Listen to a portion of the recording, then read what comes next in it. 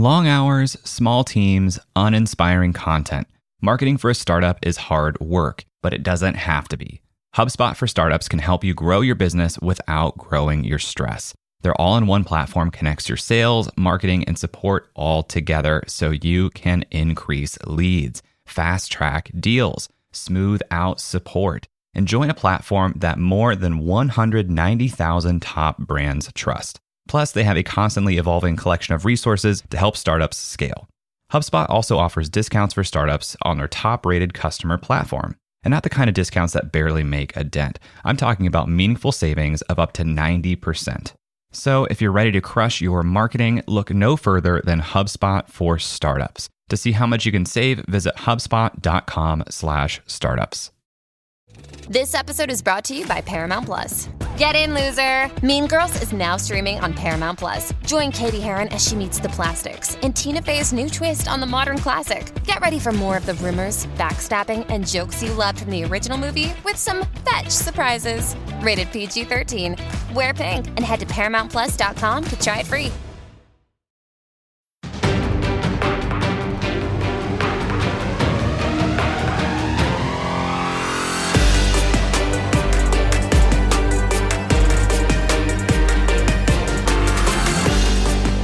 Hello, my friend. Welcome to another episode of Creator Science. We are back with a listener Q&A episode this week. Thank you to everybody who follows me in other places online, in the newsletter, YouTube, social media. I took questions from a lot of different sources here this week. I'm going to run through a lot of them. I'm recording this on Sunday evening right now. I've been watching NFL Red Zone all day. Anyone out there who's a NFL fan, Red Zone is just one of the best parts of the year in the NFL season.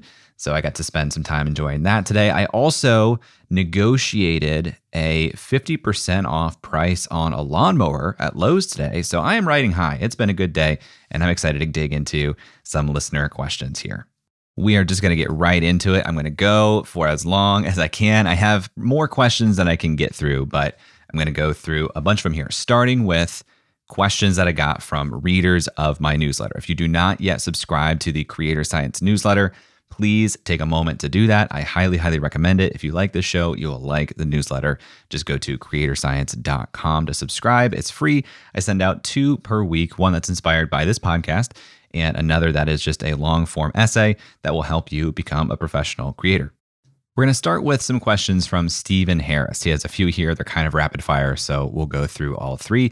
Stephen asks, what is the most cost-effective way to grow a weekly mindset newsletter? Well, the most cost-effective way is to not have costs in terms of cash at all. I would say right now we are seeing something magical in the world of email newsletters, and that is recommendations. We see it through ConvertKit's Creator Network. Beehive has a recommendation function. Substack actually innovated the recommendation function. So really, the best way, in my opinion, to grow any newsletter right now is by being on either ConvertKit, Beehive, or Substack and taking advantage of their recommendations features, because you can build relationships with other newsletter operators. You can send them subscribers. They send you subscribers. Right now, I am picking up something like 700 subscribers per week through ConvertKit's Creator Network. It's highly effective. It's the fastest that I've ever grown. And yes, it will take some work in building relationships and kind of forging these alliances, if you will, but it's worth it because this Creator Network effect is disproportionately growing my list compared to all other sources combined. Stephen also asks, what strategies do you use for inspiration to keep a list of topics flowing? When you sign up for the Creator Science newsletter, there's a 2-email welcome sequence. And the first email asks one question that says, if I were to dedicate an issue of this newsletter to an issue you are currently facing, what would that be? And so literally every day I get readers who subscribe for the first time who respond to that email and answer that question. And if they don't answer that question, the second email says, what's going on in your world that led you to sign up for this list? So every day I'm getting multiple email responses giving me ideas of what people are looking for. But I also get, a lot of questions to my social media. When somebody replies to something that I tweet or put on Instagram or whatever, That is all inspiration for, okay, if this person's thinking this, maybe other people are. And you might start to see some patterns. You might say, I've heard from 4 different people something about this question. I should probably create something around it. And then Stephen's last question was, what would you say is the ideal word count for the average reader? I haven't thought about this too deeply. I would say the typical essay that I write for Creator Science is somewhere north of 1,500 words. I saw Sam Parr give some advice, I think on David Perel's podcast. He said everything you write should be less than 500 words or more than 1,500 words. It should not be in the middle. And the more I think about that, the more I think it's true. You should either go short or pretty dang long. You don't want this kind of medium length, because then it feels like it either should have been shorter or it should have been more in depth. It's kind of a weird area. So I would say less than 500 words or more than 1,500 words is a good rule of thumb. All right, next we have a question from Brian Kofsky. He asked, how do you manage reporting across multiple platforms? Specifically, can you share the KPIs you focus on, the tools you use, your reporting cadence, and how much of this process is automated? Well, what Brian doesn't know, probably, is that I actually do a KPI tracking process every month. And that's part of the monthly retro that I share in the lab, my membership community. Every month, I track my KPIs for the month. I share a 30-minute video walking through those KPIs, my whole profit and loss statement, and some decisions I'm making because of it. So I do that on a monthly basis. And unfortunately, it's still a very manual process. I have a Google Doc spreadsheet that I've been keeping for the last 2 years. And it has a whole bunch of categories. Let me just open up what those KPIs are. So I track revenue based on all of my streams of income. So I'll track digital products revenue, and I'll even break that down into courses and workshops. I track affiliate revenue, membership revenue, services revenue, royalty revenue, sponsorship revenue across the newsletter and SparkLoop and the podcast and YouTube AdSense. Then I track all my costs as well, breaking down into things like advertising, contract labor, payroll, memberships, travel, tools. Then I track the growth, the follower growth on different social media platforms, Twitter, LinkedIn, Instagram, Threads, TikTok.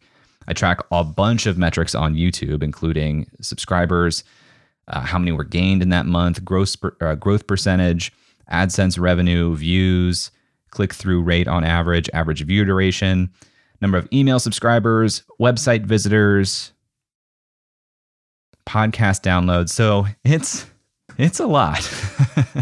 Now, Brian asked, how do I manage reporting across those platforms? Those are the KPIs I focus on. The tool I use is Google Sheets. I do it once a month. It's not automated. What I do is I just go into those different platforms. I look and on the first of every month, I say how many followers that I have on all these platforms. I will do my bookkeeping in QuickBooks every month. And so that's what really gives me the breakdown of revenue and costs. But other than that, I go to all these different platforms, including YouTube, do a query on the previous month and pull that all out. And it takes some time.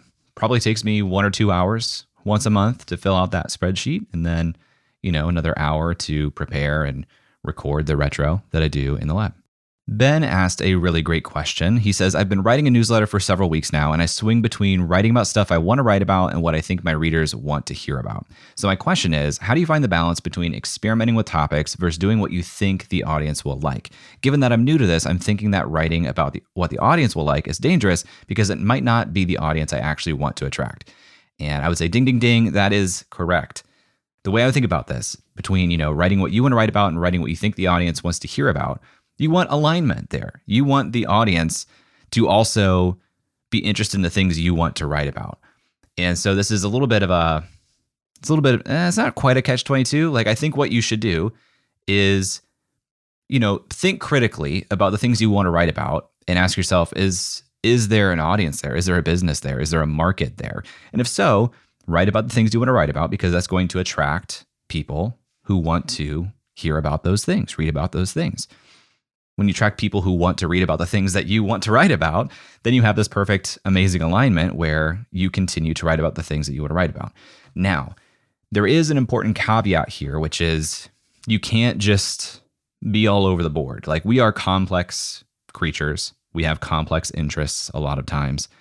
I wouldn't recommend, indulging a bunch of different, discrete, unrelated interests in one content platform, because it's unlikely that there's going to be a large audience of people who have the exact same intersection of varied interests that you do. So yes, you want to write what you want to write about, but it needs to be fairly focused, related, so that the typical reader you're attracting is going to continue to be interested in that thing.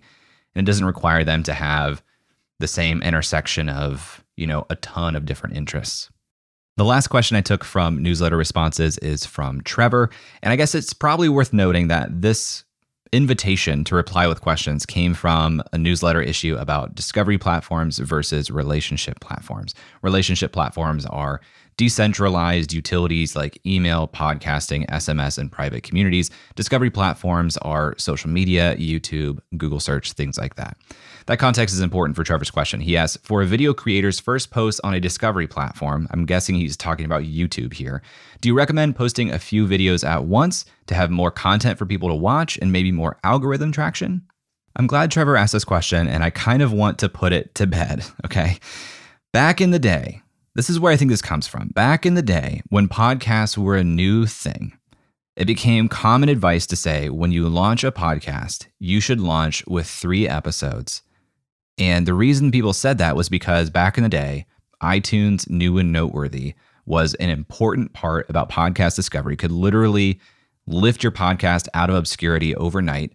And it was kind of algorithmic in that if you released a new show and it got a lot of downloads quickly relative to the rest of the podcasting world, then it would get picked up by New and Noteworthy because it was new and noteworthy because people were listening to it. So the advice was release multiple episodes, because if you're driving your audience to the show for the first time, instead of getting 1 download per person that you send to your show, when they subscribe, they'll download all 3, and that's 3 downloads. And that makes it more likely that you will get an algorithmic boost from iTunes New and Noteworthy and make it onto that platform. Now, not only is this not true, and it hasn't been true for a long time. Apple's New and Noteworthy is now an editorial decision. It's not some system that you can game. And also, back in the day when this was doable, there were far fewer podcasts. There was not much competition. It was an easy system to game. That just doesn't exist now. So I think there's still this belief, though, that, hey, when you publish something for the first time, you should publish multiple things, because then people have lots of things to watch, and it might give you some algorithm traction, like Trevor's question here. I don't think that's true, and I wouldn't recommend it at this time, to be honest. I think if I was starting on YouTube today, I would release 1 video and then release the second video after a period of days or even a week if you want to be kind of regular on the platform. This is another interesting thing about YouTube, though. Most of the time, people advise that you are very consistent in your schedule that you publish. And for most platforms, it makes sense because there is evidence to suggest that when you are consistent on platforms, the platform learns your schedule. It's more likely to boost your stuff because it sees you as active. I don't see that evidence on YouTube. What I see on YouTube is that it's highly competitive and quality matters a lot. And it's more important to have a high quality video and publish infrequently or irregularly than to be consistent with a schedule.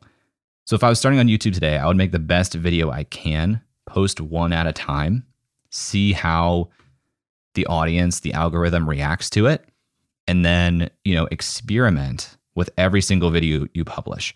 Something that we do when we release a video, after about 24 hours of being out, you can look at the retention curve. You can see, did we lose people quickly? Where did we lose people?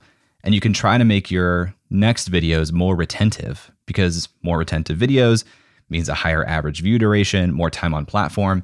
You're probably going to have a more successful video. So I would release 1 at a time, be very data oriented with those videos, and get a little bit better each time. Trevor had a follow-up question for a video creator specifically. He says, what tactics do you recommend to get people to sign up for emails from you, like mentioning them at the start or the end of videos or posting a description, etc.? This is a good question. I don't think that I've done this very well. For context, we just had a video on the channel that by the time you listen to this, it might be crossing 1 million views. And we saw a boost in subscribers, but I don't really have a clear call to action or system for telling viewers, hey, I have a newsletter, go find it. It's in the description, it's on the about page of the channel, and people do find it. Increasingly, more people are responding to my welcome sequence, telling me that they found me on YouTube. So I know that it's really playing a great job of top of funnel, but I haven't really created a good system here. Now, someone who does this very well, in my opinion, is Ramit Sethi. He does it with his YouTube channel and his podcast, which is the same product, just one is audio only. Throughout his episodes, he will cut in and say, hey, by the way, I actually have a free budgeting template for you. Just go to iwt.com/template, something like that. I think that's the smartest way to get people to sign up for emails is to have some clear thing in your video. Stay with me. Some clear thing in your video that is a resource or something that you talk about that people say, oh, I want that. And then say, by the way, I've made a free version of this or a templated version of this or a resource around this. You can get it for free by going to thiswebsite.com. When you direct people to get a thing that relates to something you just made a compelling case about in the video, I think it does very, very well. All right, those are the questions that I pulled from people who responded to the newsletter. So thank you guys. If you had your question answered, thank you for submitting it. Again, if you have not already subscribed to the Creator Science newsletter, I really recommend you do so. Just go to creatorscience.com. Next, we're going to move on to answers from YouTube. I've been taking more advantage of the community tab in YouTube. I'm enjoying it. We have a growing audience there. We'll cross 40,000 subscribers on YouTube here in the next day or so. So I've been feeling a lot of love there, getting a lot of questions there. The next question comes from Melvin, who's also a member of the lab. Shout out to Melvin. He says, how do you think about when it's time to grow versus time to stabilize and let systems catch up, look for inefficiencies, etc.? I love this question, and I'm going to answer it after a quick break for our sponsors. D2C Pod, hosted by Ramon Barrios and Blaine Bolus, is brought to you by the HubSpot Podcast Network, the audio destination for business professionals.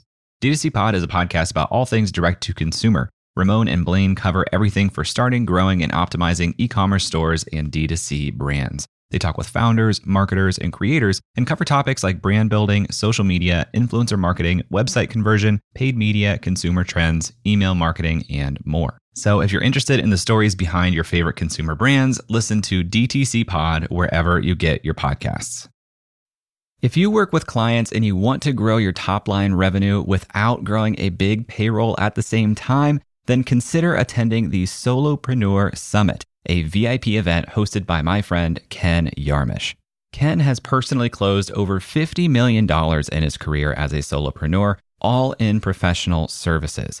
I've learned a lot from Ken, and he's worked with some of the biggest names today. People like Matt Barker, Nasheen Chen, Laura Acosta, and Jake Ward trust Ken to get clearer offers and scale their business with systems. Now, Ken is running a 2-day in-person summit on May 9th and 10th to help you build systems across marketing, sales, and client delivery. So now you too can grow without hiring.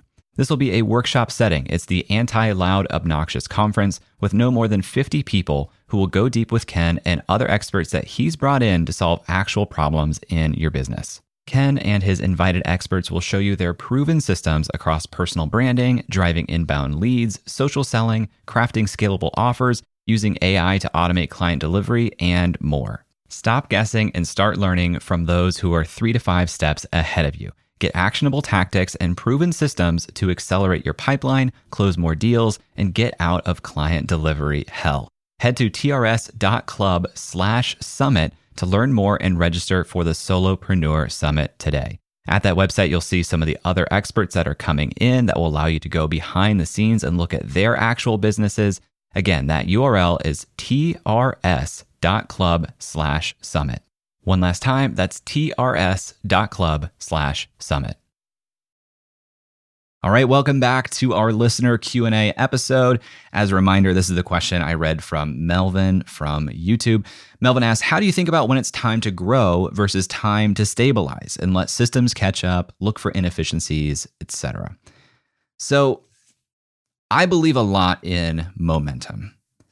And momentum is something that's hard to get going, but once it gets going, it's difficult to stop. Think about something heavy that you're trying to roll, stick with me, trying to roll something heavy, and we'll say that the ground is flat. It's difficult to get the thing rolling, but once it's rolling, it's difficult to slow it down.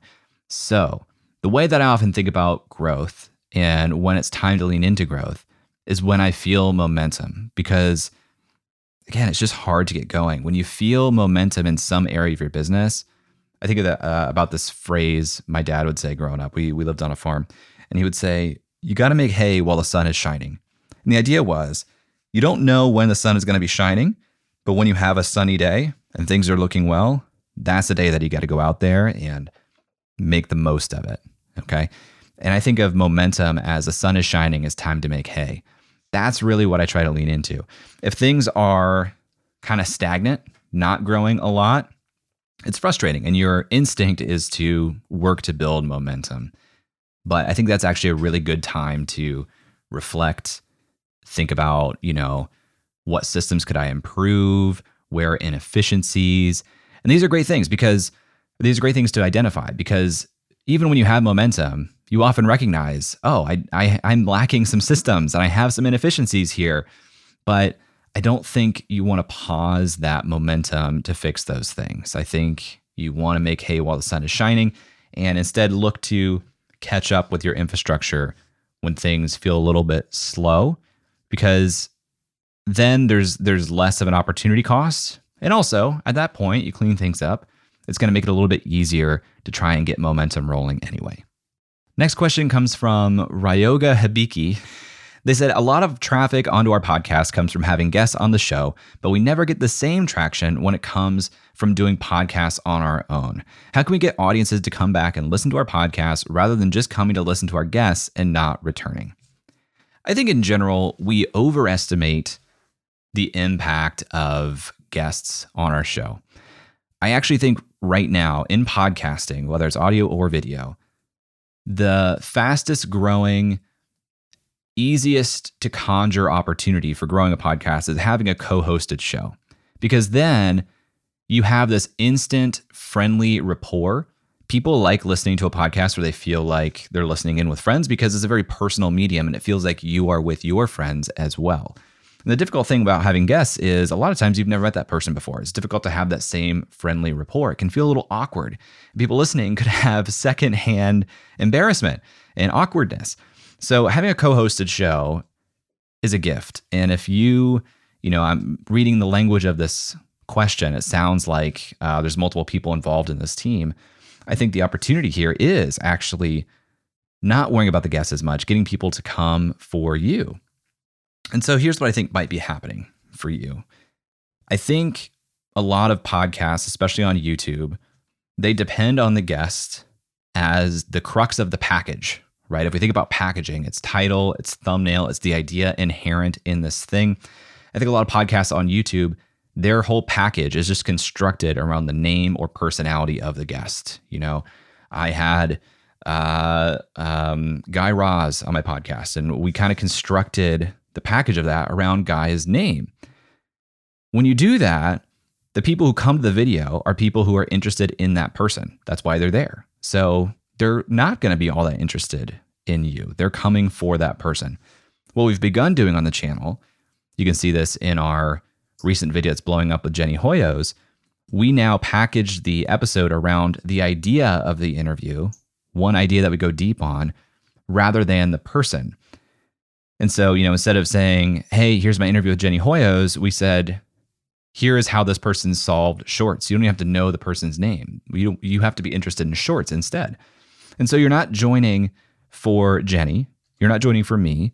You're joining to get that insight, get that information, have that experience. And because you're not primed to value the guest more than the host, I think a lot of people who come to our episodes now, they start to develop a relationship with me. And so, they'll subscribe, put out another video, and they trust that I will make it worth their while. It's a slow burn. Building trust with any audience is a slow burn. But I think it starts with your package being more about the idea that you are bringing to life, and less about the guest's name or the guest's face. Kyle Granger asks, what's most important when interviewing a guest? Tailoring the questions to serve their audience or ensuring the questions will be relevant to your audience? This is a good follow-up on the last question. And I think the obvious answer is obvious to me, not obvious to you, Kyle. I'm not blaming you for asking this question. I think the obvious answer to me is tailoring the questions to be relevant to your audience, and not even just your existing audience, but your aspirational audience. This is another myth, I think, that comes from having guests on your show. We think that by having some big name or some known person, their audience is going to flock to us, and that's how we grow. And in my experience, it just doesn't really happen that way. A lot of times, these people have so much recorded content out there that their audience isn't just flocking to every single interview they do. And a lot of times that guest doesn't share the show either. So I wouldn't tailor it to their audience. I would tailor it to yours. And I actually think that there's big opportunity by exploring new ground that this person doesn't often talk about. So if you intentionally tailor it to, what their audience hasn't heard before by tailoring it to your audience, then that is, I think, a really smart strategy. But ultimately, your duty is to your people, your audience, your viewers. So I would do whatever you can to do right by them and tailor your questions, tailor that experience with that guest to be relevant to your audience. All right, next we have Justin, who asks, if you were a personal injury lawyer, Justin is a personal injury lawyer, he says, would you interview on your channel outlier injury lawyers who get, crazy results similar to what I'm doing on my YouTube channel? Let me rephrase that. He's saying, hey, Jay, on your channel, you interview creators who are getting outlier results. Should I do that as a personal injury lawyer also? Interview other personal injury lawyers who are getting outstanding results? And really, it comes down to what you want the channel to do for you, Justin. It comes down to, why do I have this channel? Because if you interview other personal injury lawyers who have exceptional results, that's going to draw viewers who are really interested in learning from excellent personal injury lawyers. It might not get you clients, because you are, as an interviewer, a lot of times you are kind of by default placing yourself in a secondary position in the viewer's mind. You're like shining a light on this person. You're like, this is the subject. This is the person we're coming to learn from. And you take a back seat a lot of times. So if you are trying to get clients, then I don't think that's putting you into the right position that you want. It really comes down to what you're trying to achieve on your channel. And as I said, I think a guest strategy on a podcast is hard. I think a podcast strategy on YouTube is hard. So really, if you have a podcast on YouTube, I think you have to ask yourself, what is the goal of having this channel? Is it clients? Is it growing my own status? I think it's a lot easier to grow a channel not based around long form podcasts, to be honest. I think it's good to do solo videos with interesting packages that you have control over. They're well produced. Most people will not go to the lengths that we do to make remote interview podcasts really visually interesting. We truly, truly, truly think we're doing some of the most innovative, best work on YouTube for remote interview podcasts. And it takes a lot of work. It takes a lot of expense. Most people aren't willing to do that. And if you're not willing to do that and you're doing the minimum to record remote interviews on YouTube, it's not going to be very visually interesting. You're not going to get a lot of results. You're probably better off doing solo videos or doing a co-hosted show where there's, rapport between you and a friend. So, short answer to your question, Justin, I don't think I would recommend that strategy unless you are really just trying to elevate, the personal injury lawyer field, I guess. Comes down to your goals. And I don't know your goals, so it's hard for me to answer that question any more specifically than that. All right, John Kuhn, who is a longtime supporter of the show. Thank you, John. I felt your support for a very long time now, going back to when this was an audio-only show. He asks, how do you develop self-awareness as a creator in order to be able to objectively answer the question, is this actually working? And this is such a great question. How can I objectively look at what I'm doing and know that it's working or not?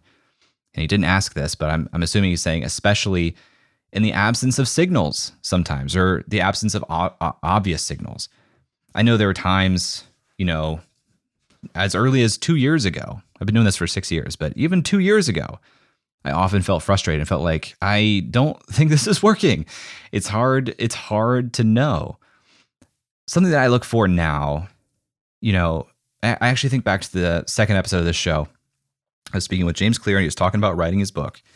And he said one of the hardest things about writing the book versus writing a newsletter is with a newsletter, you publish, you get immediate feedback from your audience. He called this signals of progress. There are all these signals of progress when you're publishing something publicly, frequently. And in a book, he was saying he's basically in a cave for 5 years writing this thing. He doesn't get nearly the same type of feedback and data. So as a creator, and you're putting stuff out, and you're asking, is this working? I think what you're looking for are signals of progress. Am I getting relative to where I was 3 months ago, 6 months ago, 12 months ago? Am I getting more feedback? Am I getting more positive feedback? If I'm not getting more, is at least getting more positive. One of the words that I really look for in feedback I get from viewers or listeners or readers, I look for the word binge. And this is a new development. But when I hear people tell me, hey, I just found your channel and I've been binging it, or I just found your podcast and I've been binging your episodes, to me, that is a sign that there is product market fit. The quality of my work is good enough to spread. If it's good enough to binge, it's good enough for someone to share. If someone is binging your stuff, they're probably going to share it with someone who has the same interests. So I look for the behavior in my audience, the feedback from my audience to say, I'm binging this. You can look for other positive words. I think that's a pretty high bar. If people aren't telling you they're binging your work yet, one, I would continue to push the envelope of what you are capable of. Work harder to make the product better. But look at the feedback you are getting. Are you getting more feedback or are you getting better feedback? If so, that's a signal of progress. Even if you aren't hitting the growth goals you want, even if you aren't hitting the numbers that you want, those are signals of progress that I would really believe in. And maybe bookmark, make a folder of people saying this, because that's what keeps you going. When you see this is exactly the type of person that I want to attract and serve, they found it, they love it, that's a sign that you're doing the right things and you just need time. Now, again, what if you're not getting those signals of progress? Well, then you have some options. If you have conviction that you want to do this, or conviction that your target audience needs what you're doing, keep going, make the product better. And ask yourself, this is a quote from my first episode with Nathan Barry, I think it was episode 96. In the early days of building ConvertKit, he spoke to a mentor of his, and the mentor says, have you done everything in your power to make this a success?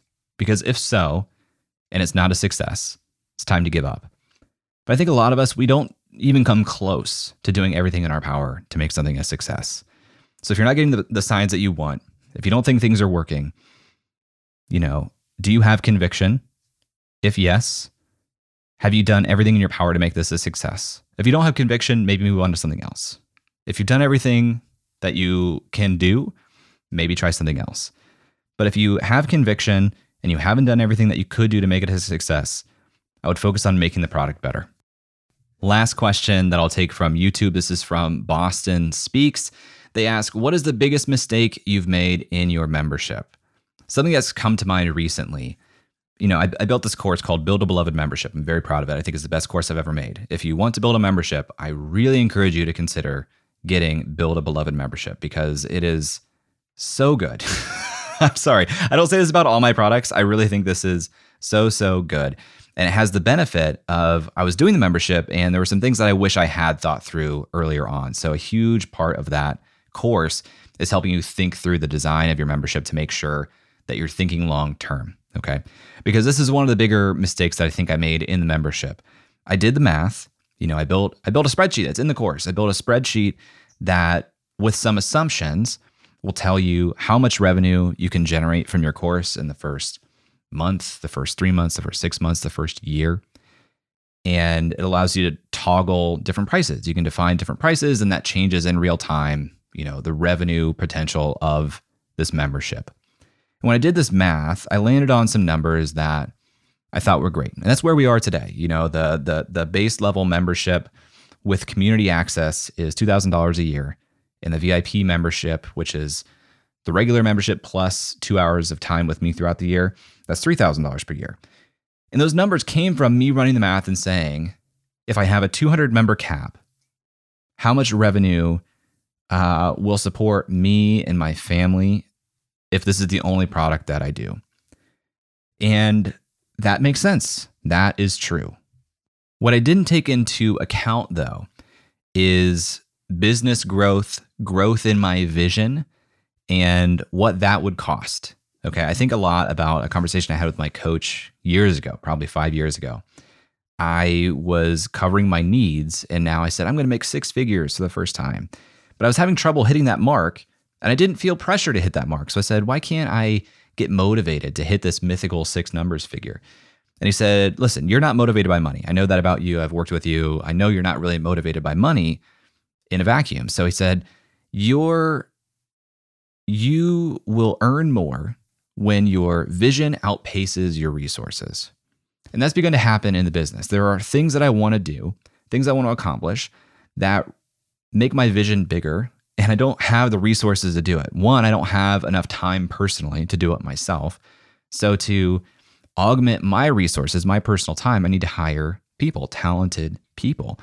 Hiring talented people takes another kind of resource, money. So the lab, it is my best performing product, my most profitable, best revenue generating product. And I did the math to say, if we cap out, this will support me and my wife, our family, the business at the current state that it was. But now there are things I want to do. I want to hire a podcast producer, for instance. That was not in the plan when I did the math on the lab. And so I have effectively capped the earning potential of my highest earning product. And so the shortest distance between me today and me, someone who can afford hiring a podcast producer, is selling more memberships, but I put a cap on it. Okay, so all this to say, Boston Speaks, my biggest mistake was not being more forward-looking at what an evolved version of the business might be. I did my budgeting and my planning based on current state and didn't think about the end state. And I think a lot of people struggle with this in smaller ways. They don't do the math at all, and they say, I'm going to go out with a $20 per month membership. They sell 100 spots, and it's still $2,000 per month, and they think that's just not worth it for me to do this. Especially as more time passes, you get more busy and you find other ways to generate revenue. Suddenly, $2,000 per month just isn't enough to keep your attention. So I really think you have to be forward-looking and planning, what does this membership look like? How do I make sure that it continues to incentivize me to invest the time that I need to make it great? Those were the questions from YouTube. If you haven't checked out our YouTube channel yet, I really recommend you do. I think you would love the video episodes that we're putting out. All the video episodes we've put out on YouTube have been on the podcast feed here, and you can watch the video on Spotify as well. But if you haven't checked out our YouTube, you should see what we're doing to make these episodes really visually compelling. Just go to youtube.com/@creatorscienceyt, or you can go to creatorscience.com/YouTube, find it there. Really recommend you check it out. Speaking of YouTube, Kyle Adams, another member of the lab. Hello, Kyle. He asks, you've been investing a lot of time and effort into YouTube. Do you feel like it's paying off? If so, in what ways is it paying off? And once again, I will answer this question right after one last quick break for our sponsors. You may or may not know that I have a bit of a domain buying obsession. Whether it's a new project idea or domains related to my existing projects, I'm buying them all. I have creatorscience.tv, creatorscience.fm. So let me tell you about my newest purchase. It's jklaus.bio. Connection with your audience is everything. We make all this content and then we want to direct our audience somewhere. Well, a great new option is with a .bio domain. Instead of some long link tree or third-party URL that people can't understand and is hard to say out loud, using your .bio domain for your link in bio lets you manage all your links in one spot with a custom domain that tells people exactly who you are. It's short, it's memorable, it's professional. Your .bio domain name is your way to share yourself with the world. And right now, you can get your own .bio domain name for less than $3 at Porkbun. Yes, that's a real website and a real registrar. Just visit porkbun.com/creator. That's PORKBUN.com/creator. If you know me, you know how much I believe in memberships. My membership is the core of my business, and earning an income directly from your audience is one of the most sustainable ways for you to become a professional creator too. So I want to tell you about today's sponsor, Uscreen. Uscreen is a beautiful all-in-one platform that helps content creators earn a living from their videos by unlocking predictable, recurring revenue. You can host private live streams for your members, build an on-demand catalog of premium content, and Uscreen gives you a community hub to interact with your members too. They can access your community from their mobile phone, so your membership is right there in their pocket. With a Uscreen account, you get video hosting, an out-of-the-box website, full payment and subscription management, and plenty of third-party integrations too. And Uscreen makes it easy to get set up. You get access to powerful website themes that are fully brandable with no coding skills required. Uscreen will even provide a dedicated success manager for you.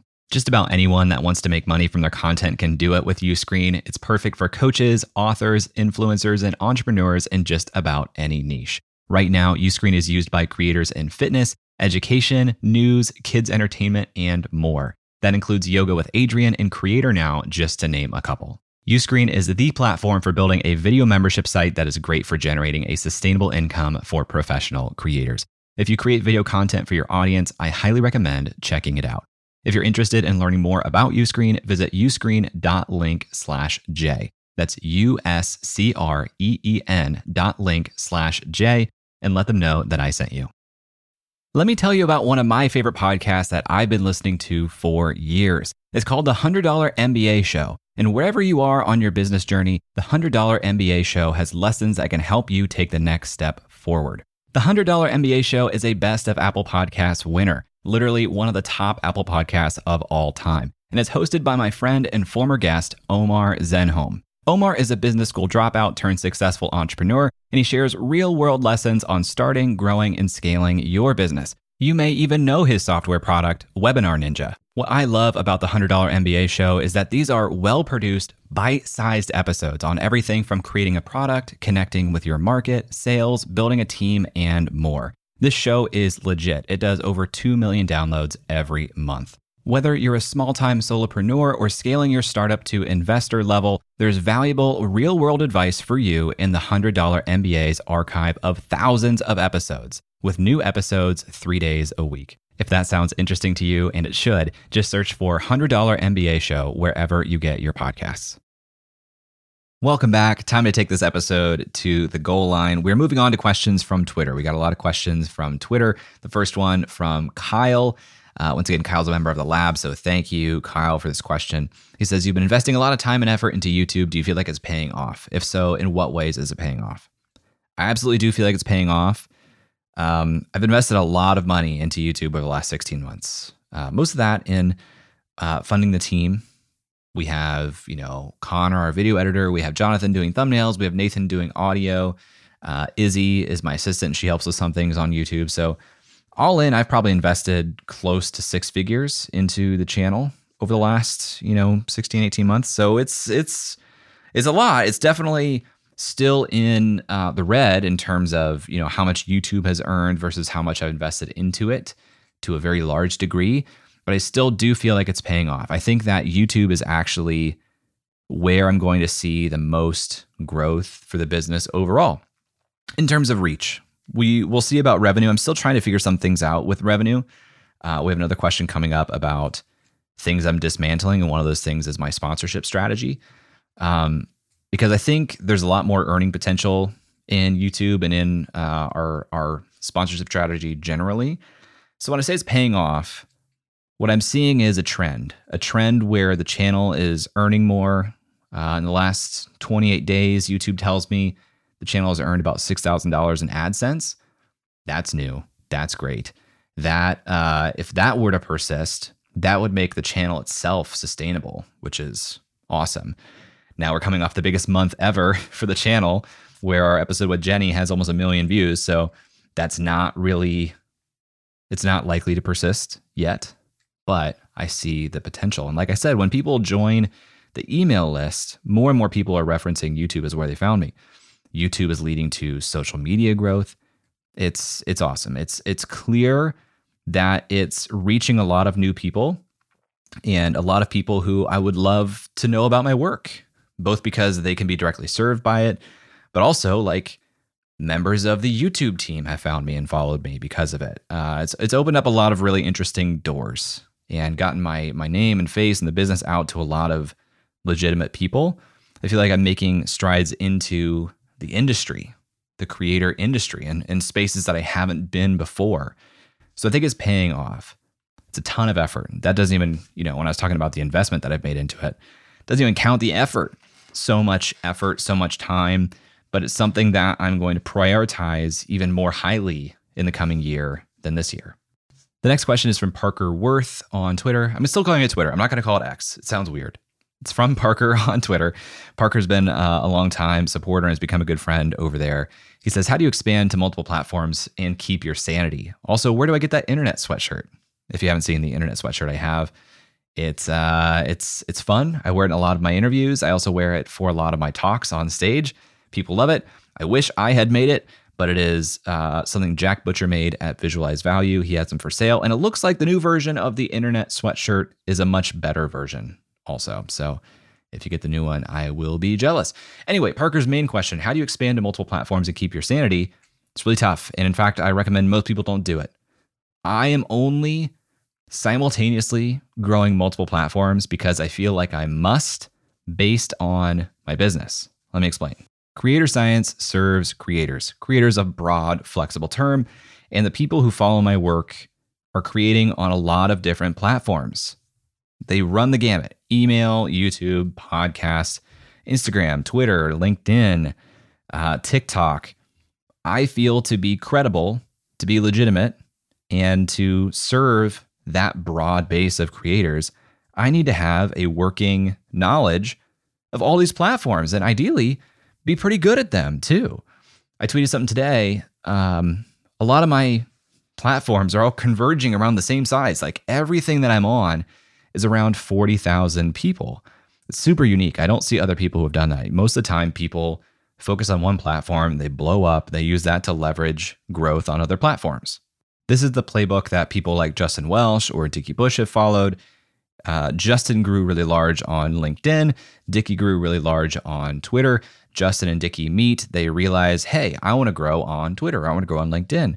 They help each other conquer the next platform, because when you go into a new platform and you're starting from zero, one of the best ways to grow quickly is to basically have the support, the endorsement, the boost of someone else or somebody else on that platform who have reach already. That's how the game is usually played. And that's how I recommend most people play the game. Get really good at one platform, because then you have an asset to leverage. You have your platform on that, platform. I keep saying the word platform. You have your audience that is large on some platform, that someone who wants to come onto that platform anew, you can say, hey, I'll get you out to my audience if you help me move on to this other platform and get me out to yours. That is the way I would tell most people to go about expanding on platforms. And yeah, I would just say don't expand to multiple platforms until you really feel like you've reached a point of saturation on one. It's so much more valuable to saturate and grow as much as you can on one platform, because then you have this asset to leverage. I do go a little bit crazy being on multiple platforms because they're all so different. They're such different games with different rules. And to compete on any one of them, you are competing against people who are focused solely on that platform. It's as if you're saying like, hey, I want to go into the ring with one of the best boxers on the planet, but that person's going to train full time. He's the best boxer on the planet. He's going to be training for this match full time. I'm going to fight him, but I'm only going to train half time because I'm also going to try to get better at golf. Of course, you're going to get rocked. Like it's it's going to be difficult for you to compete against that person. And that's happening online when people try to go on multiple platforms at the same time. I don't recommend it. It's very, very difficult. The next question comes from my friend Caitlin Burgoyne on Twitter. Caitlin's actually going to be on the show soon. We've recorded already. I just need to edit that episode. But she says, how do you carve out enough creative time as your business scales? I'm in the bottleneck phase where there's lots that I need to delegate, but that takes time. So I'm constantly juggling urgent ops with important creative work. And yes, I relate to this. I wish I could give you an answer, Caitlin, to be honest. I'm in a very, very similar position. To get to where we are, we typically are leveraging this meta skill which is the ability to learn and get good at just about anything we set our mind to. And that serves us very, very well to get to this point. And then it starts to really hurt us because we've built processes around our own abilities. We hold on to things too closely. We don't delegate, and we don't trust other people to do things. It's very hard. So how do I carve enough creative time as the business scales? To be honest, the two things I do the best, one is I theme my days. So Mondays and Fridays, I have no calls on my calendar. Most Wednesdays, I don't either. So those are my creative time days. I book a bunch of calls on a Tuesdays and Thursdays. Whatever calls need to happen, they're all Tuesday and Thursday. So there's the theming of my days that helps, so I can do my creative time on Monday and Friday. But to be honest, the other thing I do is I just work a lot. I just work a lot. A lot of people won't be honest about this, but I work more than most people. And, if I'm getting an extra hour a day of work over the next person and we are equally efficient, that's 365 extra hours per year that I'm putting in than the next person. That compounds, that adds up. And that's the way I've grown a lot over the last several years. But it's not sustainable. And I will be hiring and forcing myself to delegate more because I am at a breaking point. I can't do all of it anymore. And it sounds like you are at that point also. You need to trust. I think a good first step is to, anytime you're doing a task that you do regularly, it's a repeatable task, just record a loom of you doing it and start creating like an SOP library in a spreadsheet or in Notion. And so you have recordings of every single task that you do, and you start delegating using those videos. And you tell the person that you hire, hey, not only am I handing this off to you, here's a video how to do it, but part of your role is also making this SOP even better. Make a written version of it, make a more concise video version of it, because eventually, this person that you're handing this off to, they might lead a small team. They might need to delegate it themselves. And that's the first step. Cameron asks, what are your thoughts on the proliferation of courses? Wondering how many creators it's actually a good fit for at this point. And I asked him to clarify, and he said, it seems like a lot of people are making courses. Are we, going too far? Are courses still an opportunity for people? I guess is the way that I would paraphrase this. And yes, I believe so. There are still so many skills that people want to learn. And the way to learn it is old school gnarly articles, books, higher education, maybe some YouTube videos. There's a lot of teaching that can still be done in a high quality way that isn't being done now. Are courses as novel and as sexy as they used to be? No, they're not. But the pendulum always swings back. Last couple of years, we saw a lot of people doing cohort-based courses, live learning essentially. And people are like, this is crazy. This is awesome. And they're paying a huge premium on top of what they would normally pay for a self-paced course. Meanwhile, in a cohort-based course, if you're teaching something live, it's not the most efficient manner of knowledge transfer. Because if I make a well-produced video teaching you how to do a thing, and you can watch that video at 1.5, 2x speed, that's going to be a much faster, more efficient way for you to learn something than in real time on Zoom, me teaching you, So I'm still bullish on courses. I think there's a lot of opportunity here. I think it's a very effective, efficient means of knowledge transfer, which people are going to want. But, big but here, you want to do a course that's differentiated. There's a member of the lab. His name is Johnny Miller. He has a course called Nervous System Mastery. I've never heard of a course even remotely close to that. And when people hear it, they think, wow, that's awesome. I need that. I need to learn that because it's differentiated and it's clear. So yeah, we probably don't need more courses on how to start a podcast or something. There's a ton of them and they're all really good. But if you're doing something differentiated and unique, I think there's a lot of space for online courses still. Next, we have a question from my friend David Nabinski. He saw a tweet I put out recently saying that much of the next 6 months of my business is going to be intentionally dismantling and rebuilding processes in my business, breaking things so that I can rebuild them. He says, what are you thinking about dismantling and why? The first thing I'm dismantling is my sponsorship model and process because I began to feel it was very restrictive. Basically, I'm just constantly trying to sell ad spots because I'm producing content and there are ad spots in that content. So any ad spot that's not filled is an opportunity cost. That's true of the podcast. It's true of the newsletter.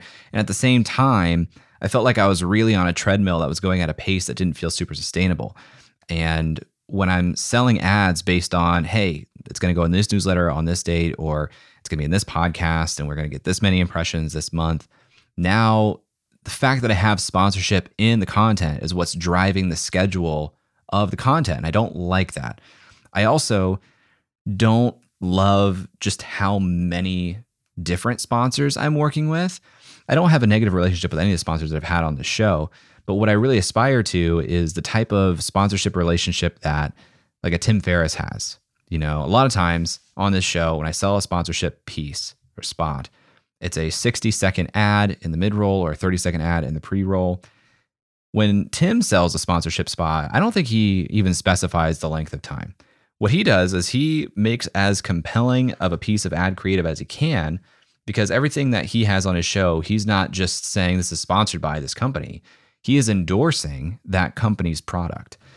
And there are lots of products that I would endorse in a very genuine, like extreme way. I would rather work with fewer sponsors, but they're all products that I absolutely use and love, so that my sponsorship ads are endorsements, things that I feel good endorsing. And that's just going to break the model a little bit. That's probably going to come with a higher price tag, longer relationships. You know, like it's not, hey, just sponsor one episode of the podcast or one issue of the newsletter. It's going to be longer term, and it's going to be cross-platform.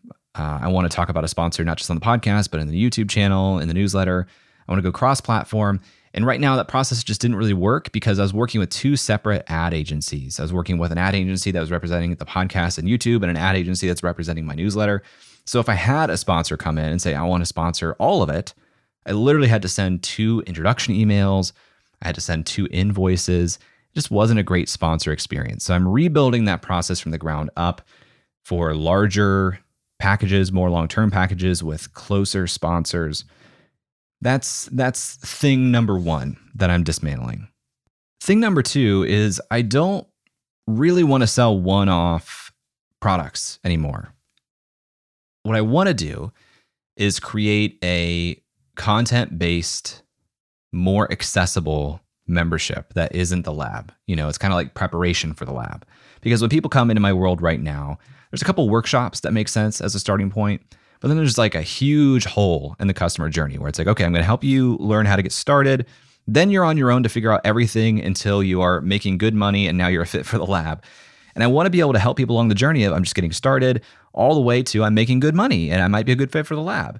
And I want to do that with a lower priced but robust content membership, educational membership, because there are so many things I want to teach and I mapped them all out. And it would end up being like 12 different courses that I would sell. So I don't want to do that. I'd rather just say, hey, join this membership. I'm going to teach you everything you need from saying, I want to be a creator and I haven't started anywhere to now I'm generating revenue. So I'm going to have to build that. And I'm going to have to change, you know, my sales model, because instead of selling courses, I just want to sell access to that membership, basically. That membership and the lab. That's the plan. There's one other digital product that I'm going to build, but it's not a course. It's a completely different experience, and I'll talk more about that very, very soon. All right, Pay on Twitter said, what conference events should a new creator go to in 2024? I will tell you some of the events that I plan to go to next year, and you can choose which one that you want. First, I'll be going to CEX, the Creator Economy Expo. I'm a marketing partner for that event. I'm very heavily involved. And I think it's a great place for creators to go. Then in May, I'll probably be back at ConvertKit's Craft and Commerce event. I want to go to Podcast Movement again next year. If you're a podcaster, I think that's a good place to go. I enjoyed FinCon for the first time this year. That's a great place for creators in the financial space. And I want to go to Vid Summit next year. I felt a lot of FOMO not going to Vid Summit. I will be at Vid Summit next year. Anthony says, I'm struggling with shifting from exchanging time for money to digital products. Do you have any tips? This is a fun story that I'll share with you, Anthony. I was in a similar boat. And in 2020, I was doing mostly productized services and services. I started consulting with Pat at SPI on their community. Pat bought the mastermind part of my business, and part of the acquisition was, hey, I'm going to keep doing my content thing on the side. He said, that's fine. The great thing about working semi-full-time with Pat and the SPI team was I didn't worry about bills. Like I had a salary. So whatever my business generated was just a cherry on top, awesome addition. And as a consequence, everything I did in my business that year while I was working at SPI, everything I did for my content business was content-based. I didn't do any time for money stuff in my own business that year. And what I didn't expect was that it was the best year my business had. Now, it could be timing. This could be, coincidence. This could be, it's correlation, not causation, maybe. But it was the best year I had in the business. And, I released a digital product that year. I released a podcasting course. And the business just did really well to the point where I could no longer do both. And I left SPI to do my own thing. I think the lesson here, though, and this is something I do believe, when you are trading time for money, you're trying to make that leap to digital products. You have to have some discipline. You can't just make a blind leap without, a parachute or a safety net. But if you feel like the thing that's holding you back is that you don't have time to promote the digital products or build your brand and create content, digital products are really sold by having an audience. An audience is built by publishing content. If you feel like trading time for money is not allowing you to create content that is building an audience and therefore you can't sell your digital products, I would find a way to get back more of your time to build the audience. And for me, that was taking a semi-full-time job. And I think more people should be open to that, because the great thing about a job versus freelancing or consulting or whatever, it's typically easier for you to maintain boundaries. When you're freelancing or you're consulting, you're in this hunting mode and you take on whatever you can. You end up filling not only the time that you have, but like more time than you have. Whereas if you have a job, people are typically more comfortable, starting work at 9 or whatever until 4 or 5. And then you stop. I found that I was working fewer hours when I was employed than when I was self-employed. I was making more money because it was a salary and I wasn't just, trying to get by. And I had more time to put into my business. So I would try to manufacture a way for you to be in a similar position. I am running out of gas here, so I am going to pick a few more questions between LinkedIn and Threads. Yes, I am still active on Threads. Go find me there if you haven't already. But I'll answer a couple more questions here between these two platforms, and then we're going to call it an episode, okay? Let's start with Blair Sharp on LinkedIn. Blair is awesome. Thank you, Blair, for all your support you've given me on LinkedIn over the last several months. She says, it seems like a lot of bigger creators got big by spending money on their newsletter or channels in one way or another. What are your thoughts on this? Do you think you have to spend money to make money when it comes to newsletters, podcasts, YouTube, etc.? The only place that I've really spent money in building my business is on YouTube over the last 14 months. That's because I had the resources then to invest in it. And it's the platform where I literally just didn't have the skill set to do video editing. Could I learn it? Yes. Did I have the time and space to learn it? No, I didn't. So it was like, I'm either not going to do this or I'm going to hire somebody to help me do it. I kind of disagree with the premise of the question, Blair. Most people that I know, most creators that I know, they did not get big by spending money on their newsletters or channels. And in fact, sometimes I hear them on interviews and they'll say things like, yeah, I grew my newsletter to this many subscribers or my business is this many things. And that's all organic, no paid ads. And I think to myself, what a missed opportunity. If you're able to get that big organically, imagine what you could do if you did put some spend behind it. So as long as you are picking platforms and mediums that you have the skill set for, I think, what you need to do is focus on making a great product. And I mean, like the thing that you're making, anything that you make is a product in my mind, even if it's free. So make a great product in whatever you're doing, newsletter or channel or podcast or whatever. Then focus a lot of time on relationships, because relationships are really the big game changer. When you have other people who want to see you succeed and they like you and you like them and you support each other, good things happen. So most of the people that I see get big, it's due to relationships more than anything else. It's not even the product half the time. It's relationships more than anything else. Blair had a quick follow-up that says, it also feels like a lot of creator podcasts and channels do interviews with big creators that have a bajillion subscribers, which can make it feel so far away. Do you know of any that share stories of small or medium creators, or have you considered doing so? I'd rather hear from the people a few steps ahead, not the people who are 1,000 steps or years ahead. I hear this feedback and I get it. And also, it gives me some hope. It feels good. I would like to talk to more people in this circumstance, but well, I'll take one thing at a time. One, the only show that I can think of that I'd recommend in this vein is not even quite in this vein, but it's called Backstage Careers by Jeremy Mary. And Jeremy talks to a lot of the people who are on the teams of the big creators you're talking about. You know, they might be running ops or content strategy. A lot of it's focused on how they got that role, but I also find that they give a lot of behind the scenes type of stuff, which is awesome. Now, to be honest, I actually think that probably the majority of podcasts don't talk with big creators that have a bajillion subscribers, because the majority of podcasts don't have access to those people. They don't have the leverage to get those people on there. So the majority of podcasts, I think, are actually interviewing people who are maybe a step or two ahead. But those podcasts also struggle to grow. So why is it? It's because people have so many options. They need to have a very clear reason why they should click play on the podcast in the first place. And unfortunately, most people make that decision based on the package of the episode. And usually the package for podcasts is the person's name. If you don't recognize that person's name, if you don't know what they do, if you can't see why they're legitimate or why you should take them seriously quickly, you're not going to click play. And so I think I could do this, but I don't think that most people would take it seriously, unfortunately. And so, you know, the podcaster is now investing time and resources into making an episode that's not going to perform as well as others. And even though I hear this feedback of I would like to hear this, I actually think the listener behavior that I see is generally not looking for that. Now, here's something else I'll share with you though, Blair, that I think is a mindset thing that I've realized recently. I think it's much harder to go from no traction to some traction than some traction to a lot of traction.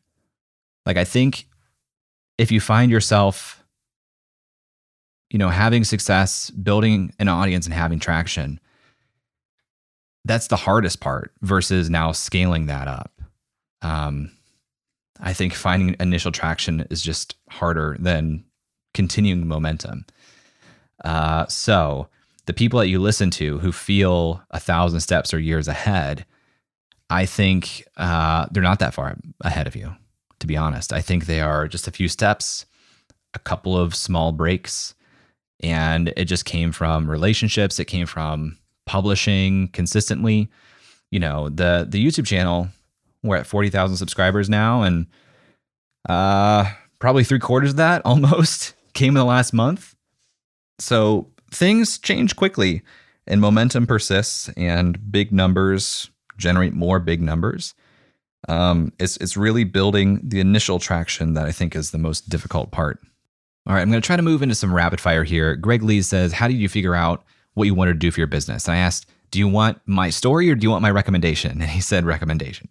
So I think what's important is to look at your experience, because your experience gives you a leg up. If there's something that you have experience with and you're willing to build a business around it, then that's a good start. Like, that's a good place to build from. But I know a lot of people are trying to pivot away from the thing they have experience in.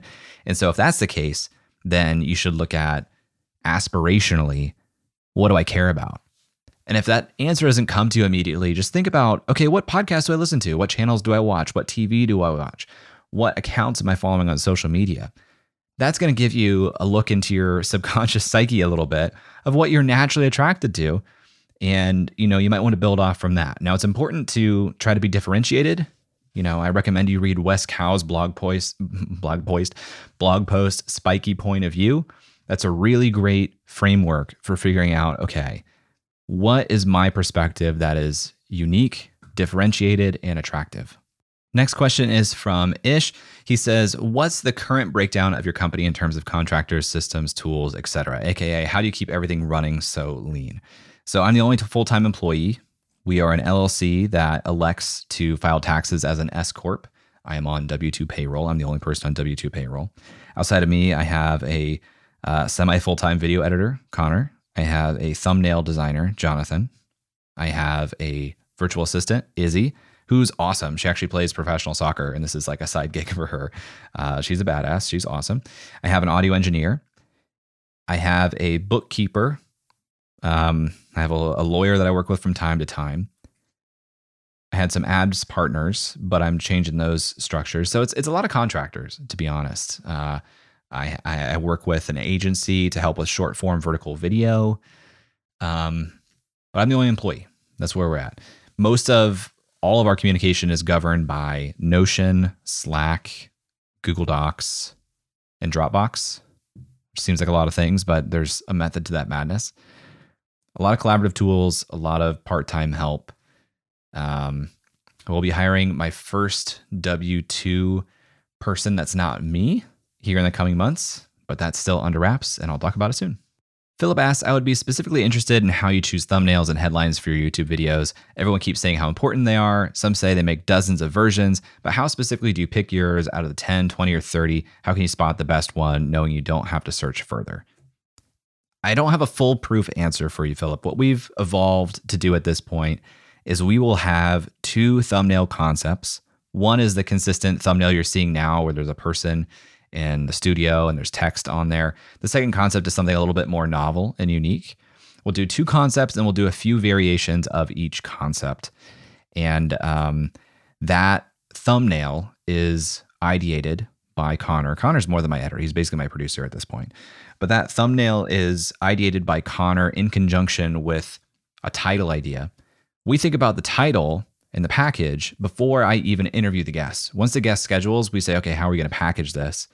And I construct my interview questions to be towards that package. And he's working on the thumbnail concepts, the variations, some title ideas. Once he has those options and that list together, we'll get back together and we'll run through which are our favorite in order. We'll kind of rank stack them. We'll go with the one that we both feel the best about. And then we, watch in the first 12, 24 hours how it's performing and might make some quick changes. Over time, we might change it some more, but really it's a group effort between me, Connor, and Jonathan. And we look at the package and what we think makes the most sense. And, it's an art. It's a little bit of a judgment call. And I think you start to get a sense for what works best for your channel over time with some practice. Sometimes you feel really good about a package and it just doesn't hit at all. Sometimes you feel like, this will be okay, and it takes off. It's hard to say. And musicians have been saying the same thing for a long time. They say when you make an album, it's never the song on the album that you think will be popular that becomes the most popular. And I think that's true of the ideas you have for your YouTube titles and thumbnails too. Ahmet says, what was the very first product you launched that worked for you as a creator? How and why did you create it? How did it evolve or get replaced? The first product I really did was a group coaching program called Unreal Collective. It was like a 6-person mastermind that I facilitated. I marketed it to freelancers and founders, people who were doing things in the business realm. They're typically earlier stage. I would get 15 to 20 people in a cohort. Essentially, this is back in 2017. People weren't using the word cohort-based course. I was using Slack on the back end. People weren't really using Slack for community then. I was using Zoom for the calls. People weren't using Zoom then. I had to teach people what Zoom was, how to download it, how to use it. Sounds crazy. It was not that long ago. It was 6 years ago, but these were new things then.